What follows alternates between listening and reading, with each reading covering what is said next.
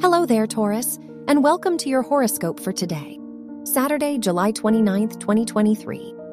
The Mercury-Venus conjunction is great for your confidence and self-esteem. You may be more expressive of your thoughts and ideas. Try to listen to your intuition when making important life decisions. Overall, your life is full of growth and abundance. Your work and money. The Neptune-Pluto sextile makes this a great time to pursue a business connected to anything artistic or creative. The Mars-Saturn opposition will make you highly competitive in your academic environment, but you are likely to face some challenges in the meantime. Your health and lifestyle.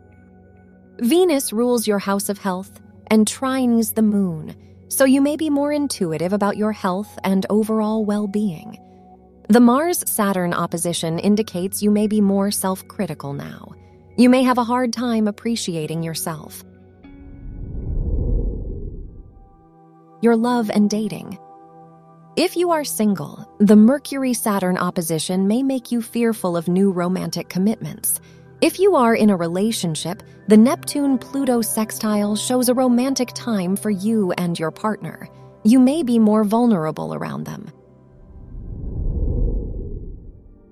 Wear purple for luck. Your lucky numbers are 2, 14, 27, and 30.